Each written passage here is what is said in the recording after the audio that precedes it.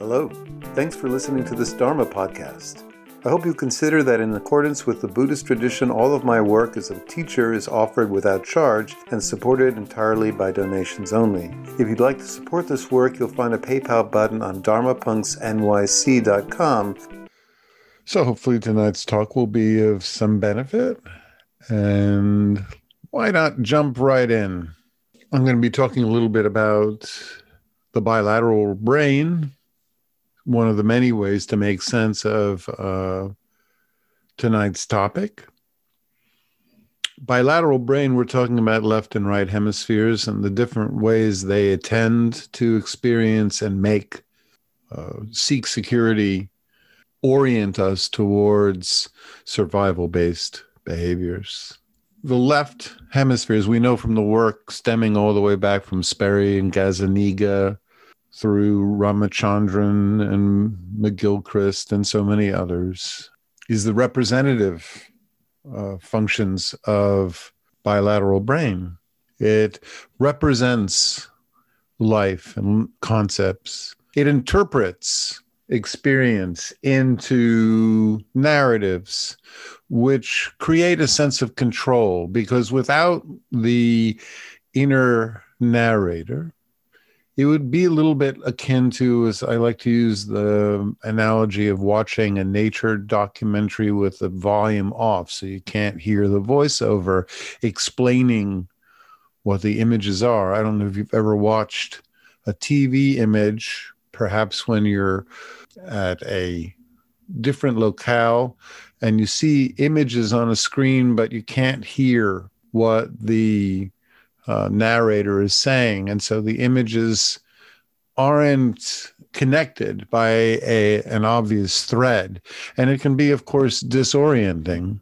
And that's the way life would be if we didn't have our left hemispheres interpreting everything in reducing the complexity of experience into concepts like good, bad, useful, useless, positive, negative, and so forth, without framing all the sensations of life in a story. It would feel overwhelming. We'd feel vulnerable.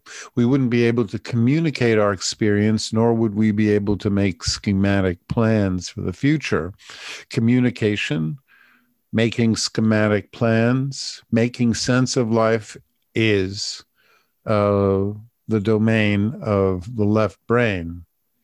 And when there are enough negative signs or experiences encountered in the world, the left hemisphere will invariably try to hew or forge order from the chaos by making plans for the future. There's nothing more common when people feel alienated, frustrated, disappointed, that they will try to alleviate this sense of upheaval or overwhelm by trying to cobble together goals or travel plans and so forth. Of course, during a pandemic, during COVID, where travel is problematic, to say the least, and making plans is challenging, that can deprive us of one of our favorite ways to alleviate the overwhelm of stressful times, when the amount of triggering stimuli can become overwhelming. The disorientation associated with a constant bombardment of disappointing, frustrating, bizarre news, the feeling of, I can only speak for myself, living in a country without a sane head or person in charge, where it feels like in many ways there's a bit of chaos rather than any sense of a mature thinking adults orienting us towards a path out of both um, a disaster in terms of health and economic distress and so forth. So when we don't have a sense of how things are going to play out, we can't easily turn experience into a story where it's difficult to frame life as a series of schematic narratives. It can create what's called cognitive dread. A professor named Gil Story talks about dread is more disabling than pain. That is, being with the unknown, being with the unresolved, or not knowing how things will play out can be as painful as getting really unpleasant news. Now, meanwhile, I talked a little, this is just framing the left brain. Meanwhile, subcortical non-conscious regions of the brain that are associated especially with right brain processes like the right amygdala, right orbital frontal, parietal, and so forth, work behind the scenes of consciousness. I also forgot to mention the autonomic nervous system, et cetera.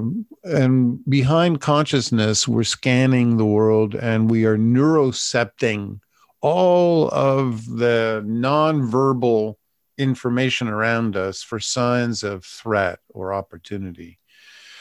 The right brain has often been compared to kind of an inner child. When we are very young, we tend to be far more right hemispheric. We don't use, we're pre-linguistic early life, which means we're far more embodied, far more aware of the nonverbal cues that people are sending us, facial expressions, tone of voice. We're constantly scanning the backdrop for signs of change or volatility. And that doesn't go away when we become adults. It simply moves into the background. So while right now you are all listening to me with your left hemispheres, but right now, if you're looking at the screen, you're taking in my facial expression, you're listening to the tone of my voice, you're also aware of your body, and you're also aware of the environment that you're in. But all of that is being neurocepted, which means you're not consciously aware of it. You're unconsciously scanning the world, looking for, in the backdrop of consciousness, looking for signs of security or insecurity. So right now, most of us are neurocepting signs of ongoing instability in the world, environmental change, everything like as I walk around my neighborhood, stores closed, places going out of business, at times far more stress in people's expressions. Sometimes you see people who are clearly struggling with emotion regulation. And so all of this can keep our autonomic nervous systems slightly ramped up. Not if in predictable times or times where there's not an accumulation of stressors, our nervous systems might be running at a 1 or a 2 on the hypervigilant stress scale. But in times where we are constantly neurocepting in the background signs of change or instability, the nervous system tends to become more vigilant, tends to scan more, tends to orient us more towards mobilization. The sympathetic nervous system becomes more active, and there can be an underlying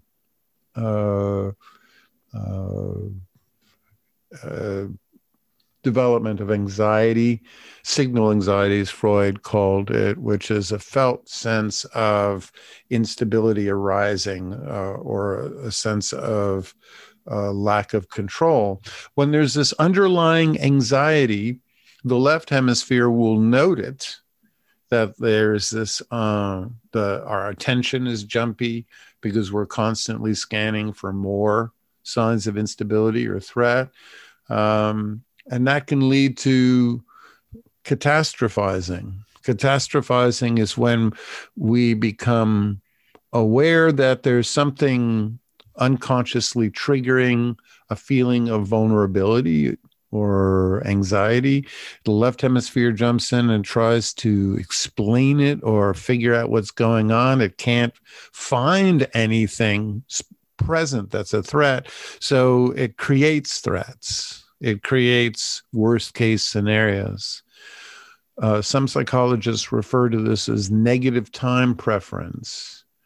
When we are anxious, but we don't know why, when we are expecting some kind of unpleasant event, but we can't actually put our finger on it, we will then imagine extreme negative scenarios to try to actualize the pain or the discomfort rather than waiting for it to occur.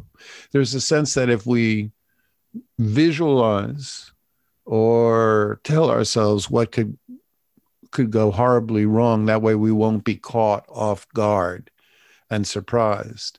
So catastrophizing is what happens when the left hemisphere becomes aware that there's an underlying right brain initiated anxiety, but it can't figure out what exactly to be frightened of, because the right hemisphere is simply triggered by an array of signals that there's ongoing change or instability in the world, but there's not one predominant threat. So the left hemisphere will then extrapolate. And of course, that happens a lot today. It's very easy to find ourselves worrying, are we now on the verge of a precipice of fascism or the loss of democracy? Is the recession going to slide into something far more permanent, and so forth and so on? Again, we don't, as a species, like being in the unresolved. We don't like being in the unknown. We don't like feeling anxiety. So when worse comes to worse, we try to actualize the pain through catastrophizing worst case scenarios. Now, it's not surprising that most of us will develop a variety of defense mechanisms to protect us from sliding continually into catastrophizing or neurotic anxiety. And so we protect ourselves from anxiety-provoking emotions through defense mechanisms. Defense mechanisms are not defenses against other people or things in the world. They're protections against our own emotions, our own anxiety.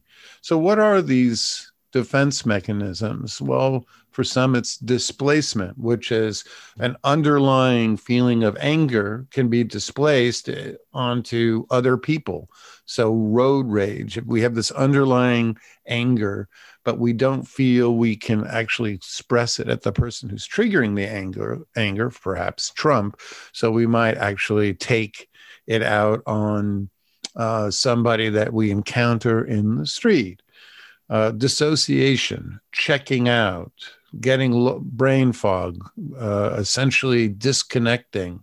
Some people will do it through drugs or through TV or through numbing stimuli. Some of us will rely on reaction formation, which is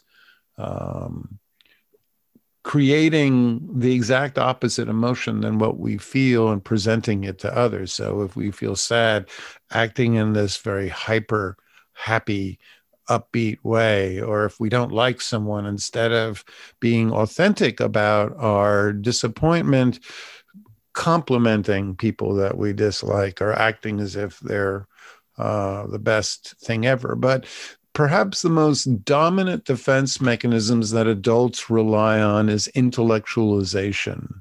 as a defense mechanism. We tend to, as we encounter more and more negative stimuli, we focus attention on ideas, interpretations of challenging situations, rather than paying attention to how we feel. What is going on internally?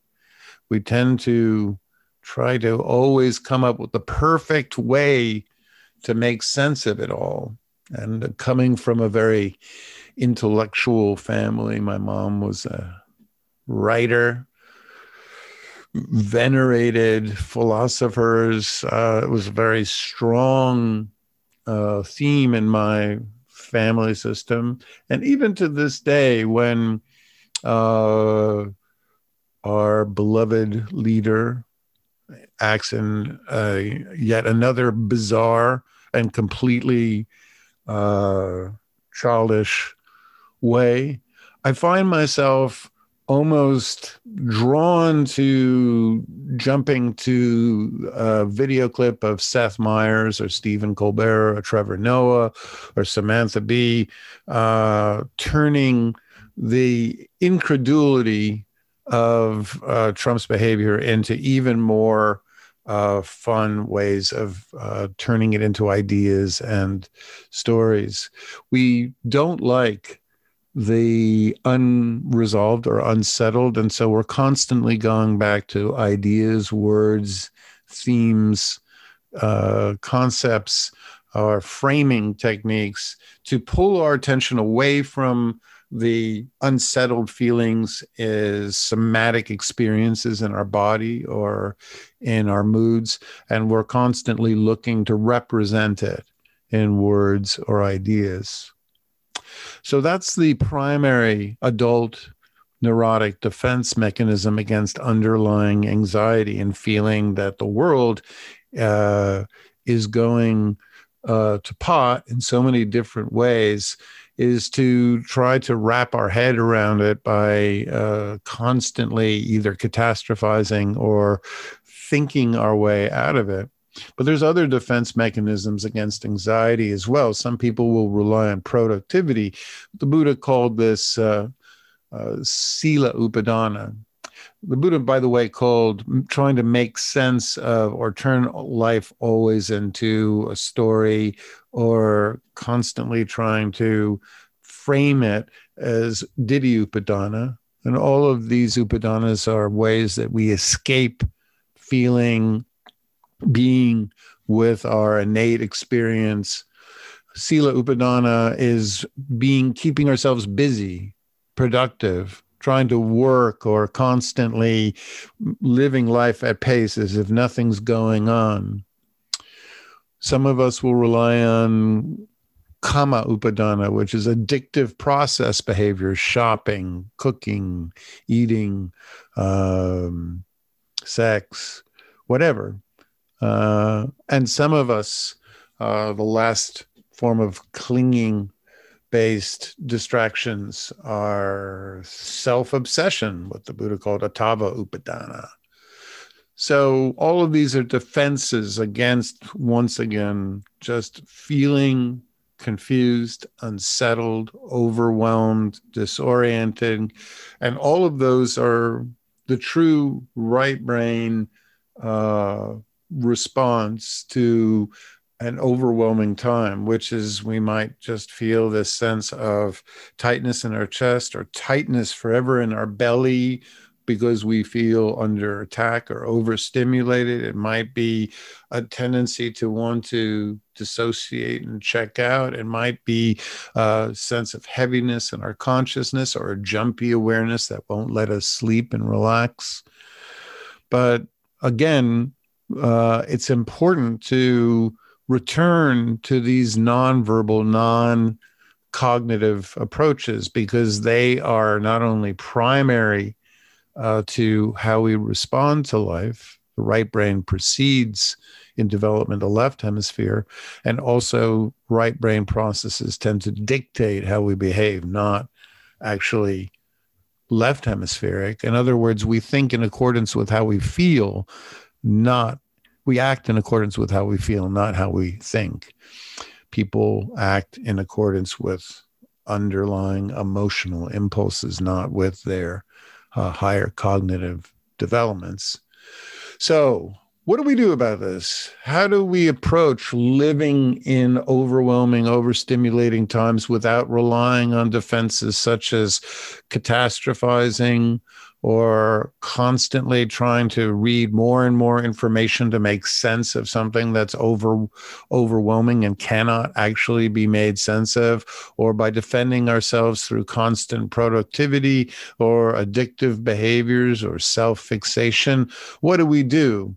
Well, most important, as you might have guessed, is to learn how to stop and metabolize the underlying emotions, which can mean simply taking that time to settle down and do a meditation, a mindfulness meditation, where we simply just hold maybe one image in mind of some disorienting stimuli, or maybe just simply no image, and just check in and ask, what do I need to feel right now?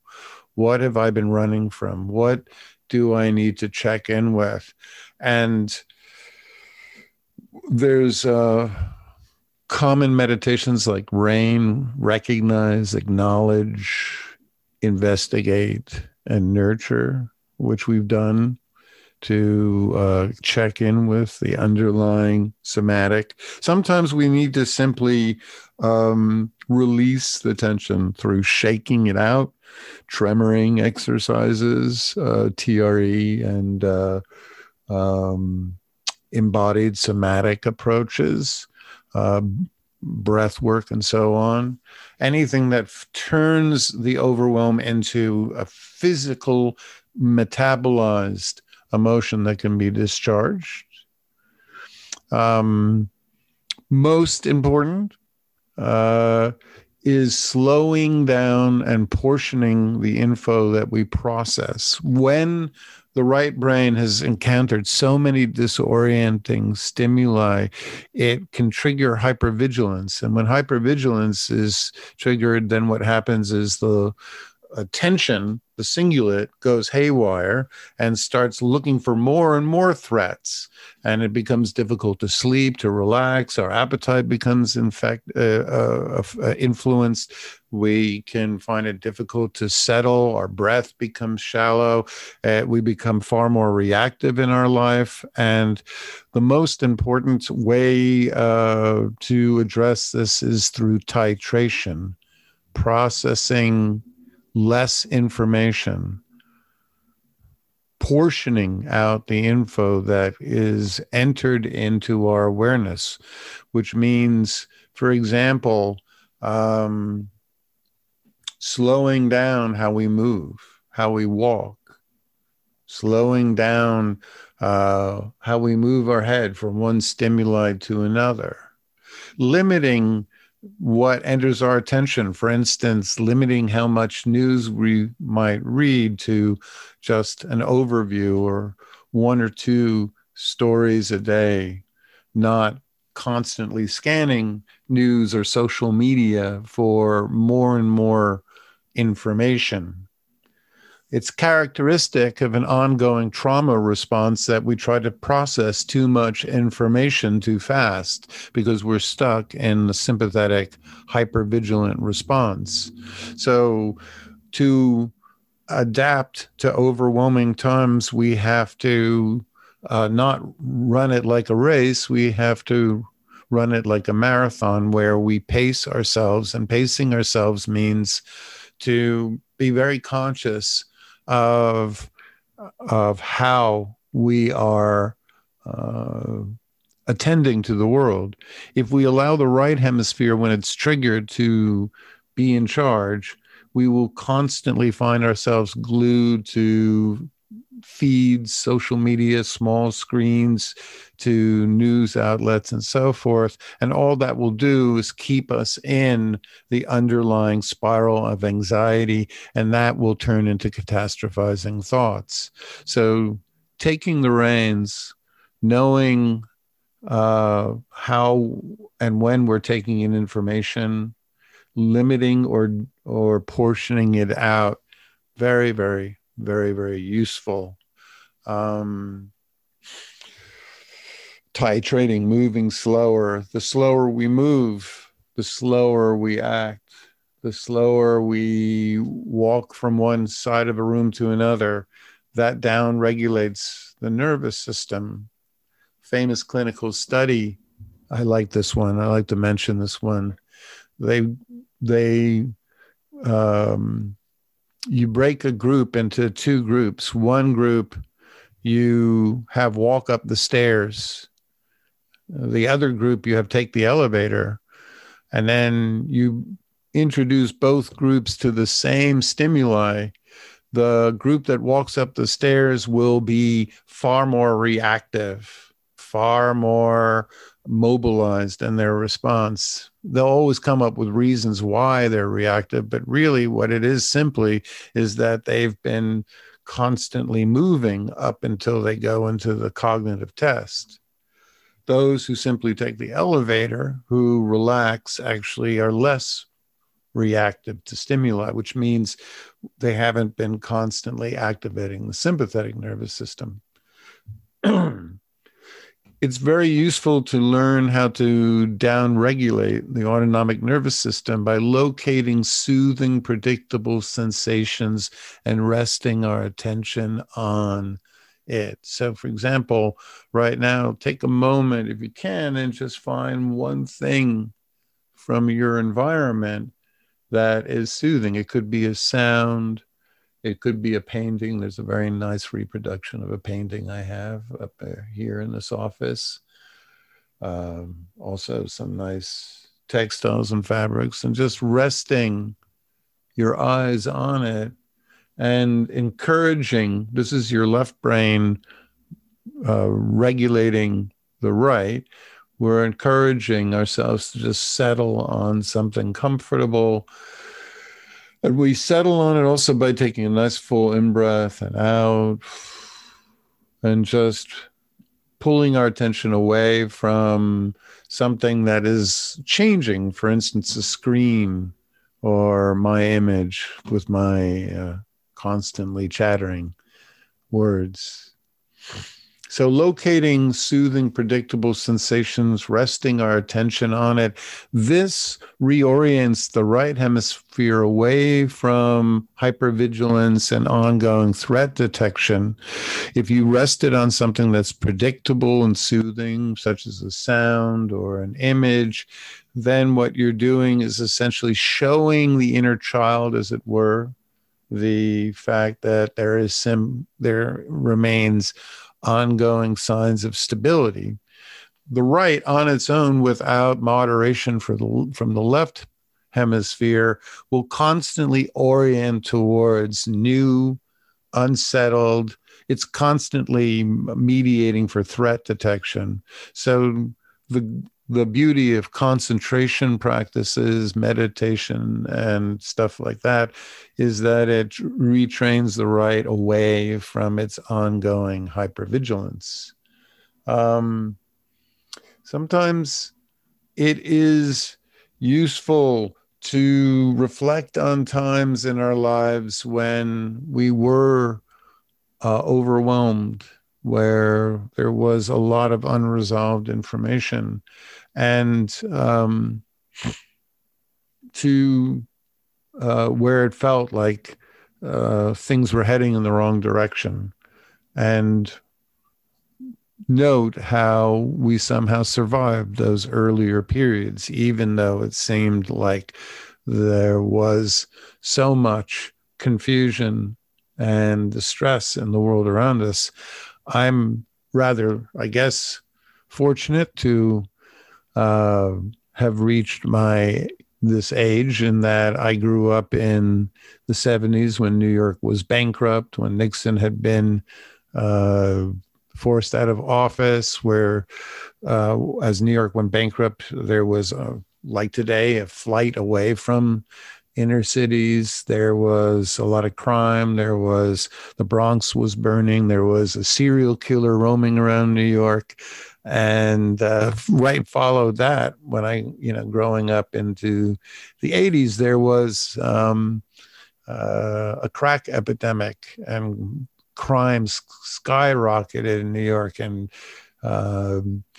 there was, and throughout that, the horrific Reagan years, which were in many ways as desultory and fundamentally flawed as what we're going through today.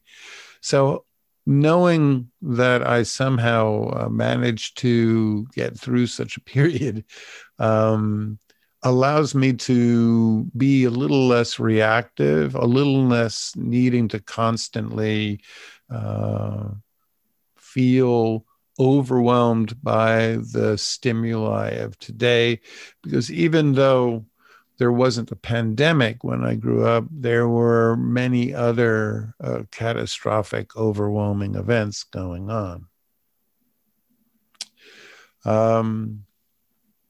And lastly, before we jump into our meditation, other important practices to downregulate autonomic nervous system, of course, cultivating wise, supportive friends that we can rely on to help us, rather than the ongoing catastrophizing, have people bounce off the way we frame experience. Sometimes just having a friend who goes, yeah, I don't know, I don't get what's going on either, but having that person in our life can still help steer us away from the negative, extreme interpretations that the catastrophizing process will lead us towards. And of course, there's the wonderful writing therapy by famous psychologist Pennebaker, who showed conclusively that when we write out our fears, overwhelm, confusion, impressions, that it actually bilaterally integrates the brain. Until we externalize ideas by literally writing them out longhand, we tend to be far more prone to right brain triggered half thoughts like that spin about or bounce about in the mind. But literally writing them out longhand, having to turn vague fears into language that's written out, actually, when we integrate the left brain, it tends to be far more optimistic, and it tends to make it easier to cut off repetitive, intrusive ideations. So writing it out. But so what we're going to do tonight, though, is we're going to do a mix of two meditation practices to help us respond to overwhelming, unsettled times. We're going to do one concentration, and we're going to do one mindfulness practice. So the concentration we're going to do is we're going to settle our attention on a soothing, predictable sensation that will help us downregulate our hypervigilant response, the threat detection, norepinephrine-based threat detection of the right brain. And then we're going to do some mindfulness also to help us connect with the underlying affects rather than constantly relying on thinking to protect ourselves, which invariably doesn't help us process anything. So thank you for listening, and find a really comfortable seated position. And this is your time to really take care of yourself. And as always, for those of you who have not been furloughed or relegated to the ever-growing ranks of unemployment, if you do feel like supporting your friendly local Buddhist pastor in Brooklyn, the Venmo is Dharma Punks NYC. Obviously, those of you who are financially struggled, don't worry about it at all. Just relax, and let's use this meditation, all of us, to try to find and cultivate some tranquility. So, closing the eyes and just bringing your awareness back into your body through the eyes, as it were. Imagine you could withdraw all the attention from the world and you're going to bring it internally for as a refuge. The Buddha spoke of the refuges of the Sangha, other people, the refuge of the Dharma, which is the insights of the spiritual path, but also the refuge of internal awareness, mindfulness, meditation, concentration meditation. When we can cultivate inner serenity, it's a refuge from the havoc and unpredictability of the world outside. So the first key is to just bring our awareness back home to the body. And for some of us, the easiest way to anchor our awareness in the body is by finding the sensations of the breath. For some of us, that will be the sensations of inhalation and exhalation at the tip of the nose. I don't use that. I tend to feel my breath more in the expansion and contraction of either the abdominal muscles or the chest cavity. But there's no right or wrong way to become aware of the breath. If that's your anchor, if that's what you're going to ground your awareness or land your awareness on to keep it internally focused, any sensation of the breath will do. But some of us don't like working with the breath. And so what you can do is find another sensation in the body that's ongoing. It could be a contact sensation, your feet resting against the floor, your sit bones connecting with a cushion or a chair, bed or sofa, couch.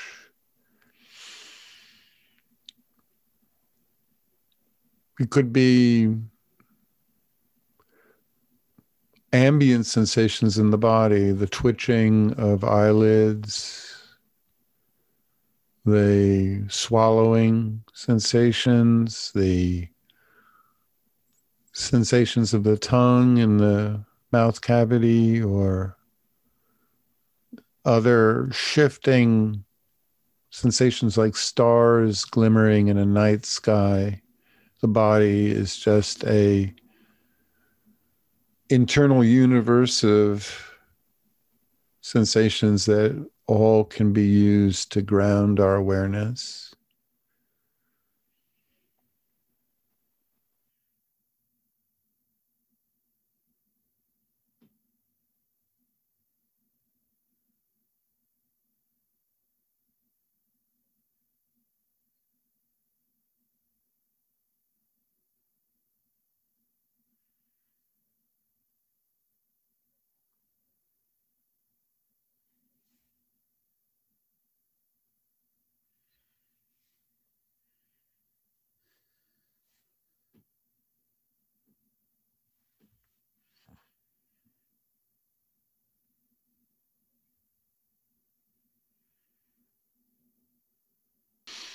For this time, we're going to try to land in this moment, not making any plans or figuring out anything outside of just being aware of our internal experience, or the present experience of what's directly available to us in our sensory field. Nowhere to go, nothing to do, no one to take care of right now, just being with our experience, not adding anything to this moment or pushing anything away, just being with this moment, especially as it lands or is expressed through our internal sensations of our body.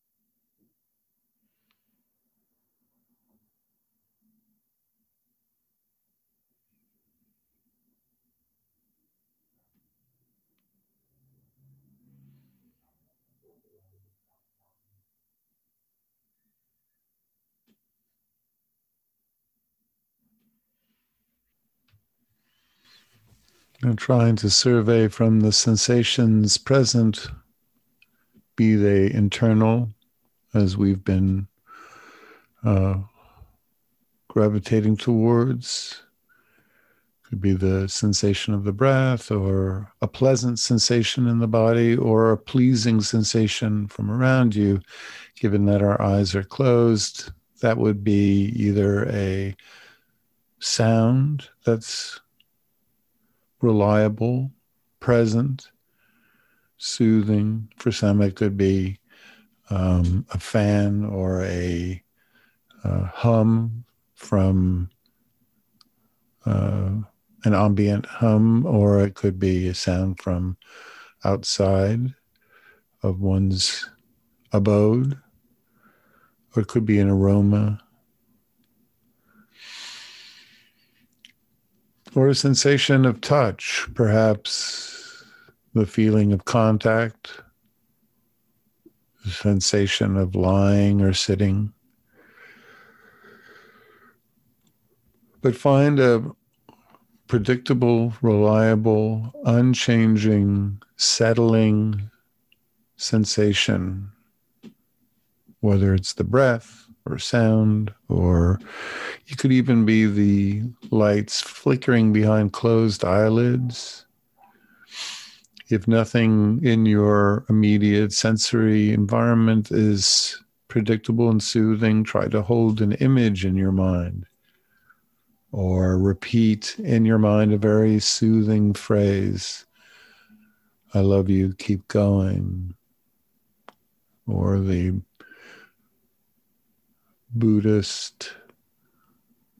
ancient Buddhist phrase for chant for peace, Sabe Sata Sukhi Hantu, Sabe Sata Sukhi Hantu. May all beings be peaceful, free of stress and suffering. Sabe Sata Sukhi Hantu. So either a phrase you repeat, an image you hold in mind of a pleasant, soothing, predictable environment, a soothing sound from your immediate environmental stimuli, or a soothing sensation in your body, and just rest your attention on this soothing, settling stimuli.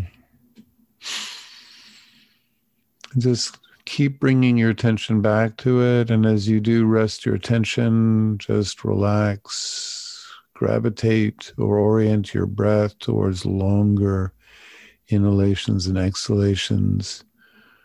And just see if you can incline the mind away from the unsettled, hypervigilant threat detection towards the settled, relaxed, focused state of tranquility.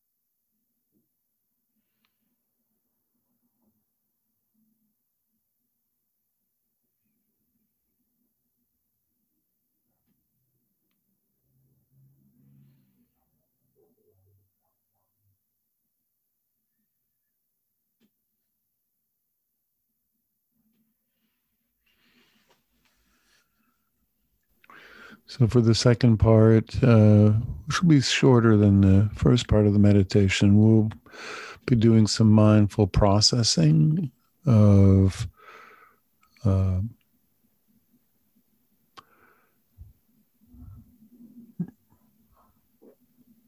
present events, as disorienting and overwhelming or confusing or unsettled as they might be, rather than trying to frame them all in a story right now that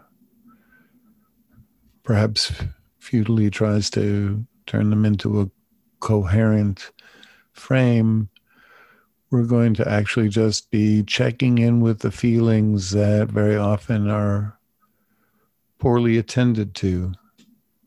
Again, so many of our coping strategies are based on left brain cognitive, intellectualizing tendencies. So we're going to actually try to check in with how the right brain has been feeling about all this behind the scenes. And so just allow one or several images, not words or stories, but images in your mind that represent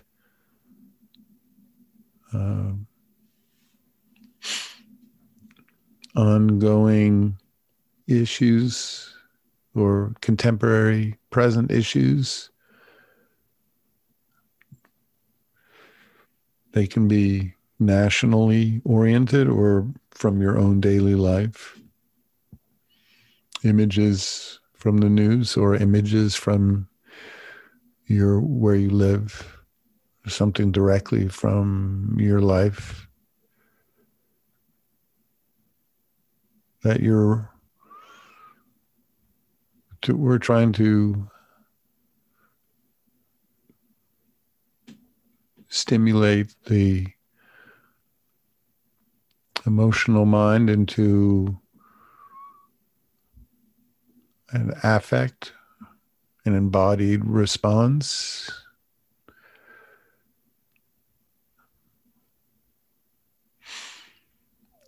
And just bring your attention now to the somatic markers, the front of your body, from your face, throat, shoulders, chest, stomach, the arena of the vagal nerve, which is the hub of our emotional response to events and experiences. So you're going to be looking for signs of clenching, tightness, contraction, tremor, heat, cold, relaxation, and just keep rifling through either images or any other very simple stimuli to try to evoke a response and just connect with, by which I mean bring your attention to the felt somatic markers in the front of your body, which are one of the ways that the right brain speak to us, letting us know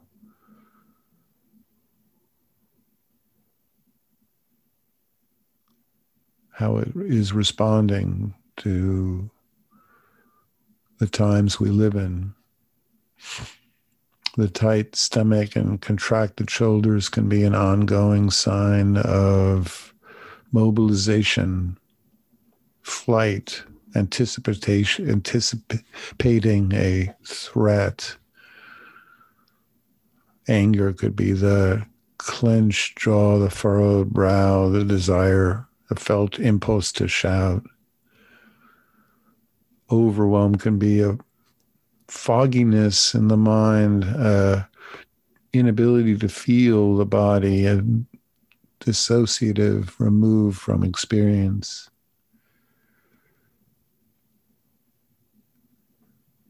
Confusion can often be a jumpy awareness that can't really focus either internally or externally, just constantly moves about.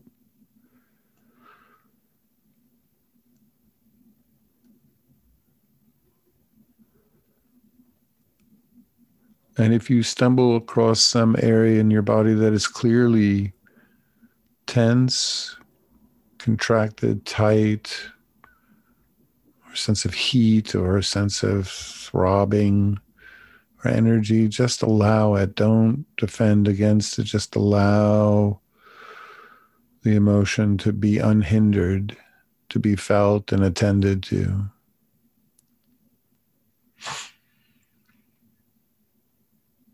Not running from our embodied responses to life.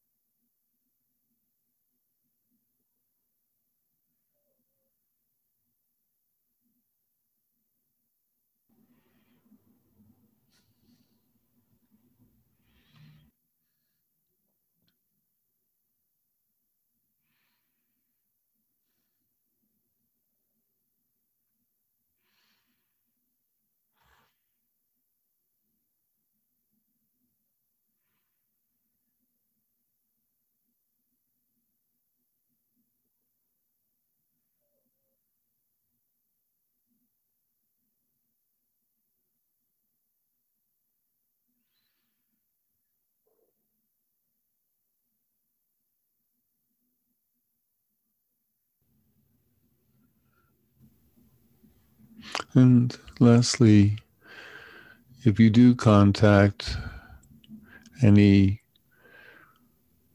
felt, embodied responses that are clearly evoked by the images or any priming,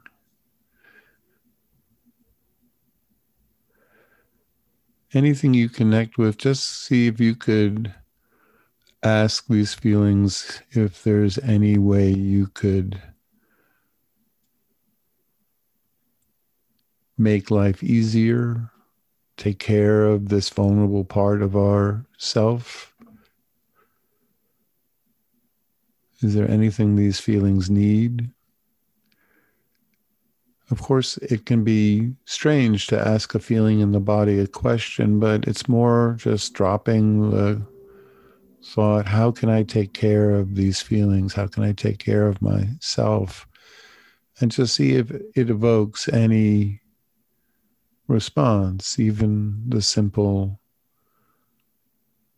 I need to relax more, I need to connect more, I need to, with others, I need to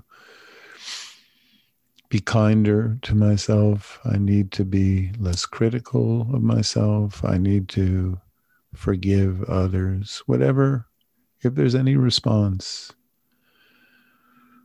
Sometimes that's very helpful.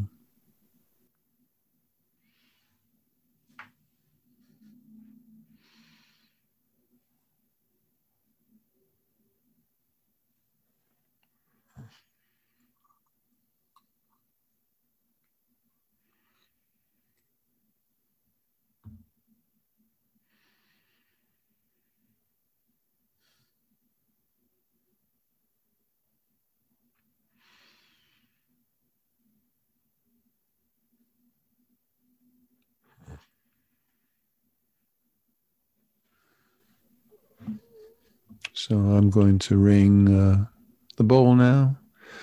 And when you hear the sound, take your time and just gently rebalance awareness so that you're aware of sight and visual stimuli from the world around you, but also maintain awareness of internal sensations as well.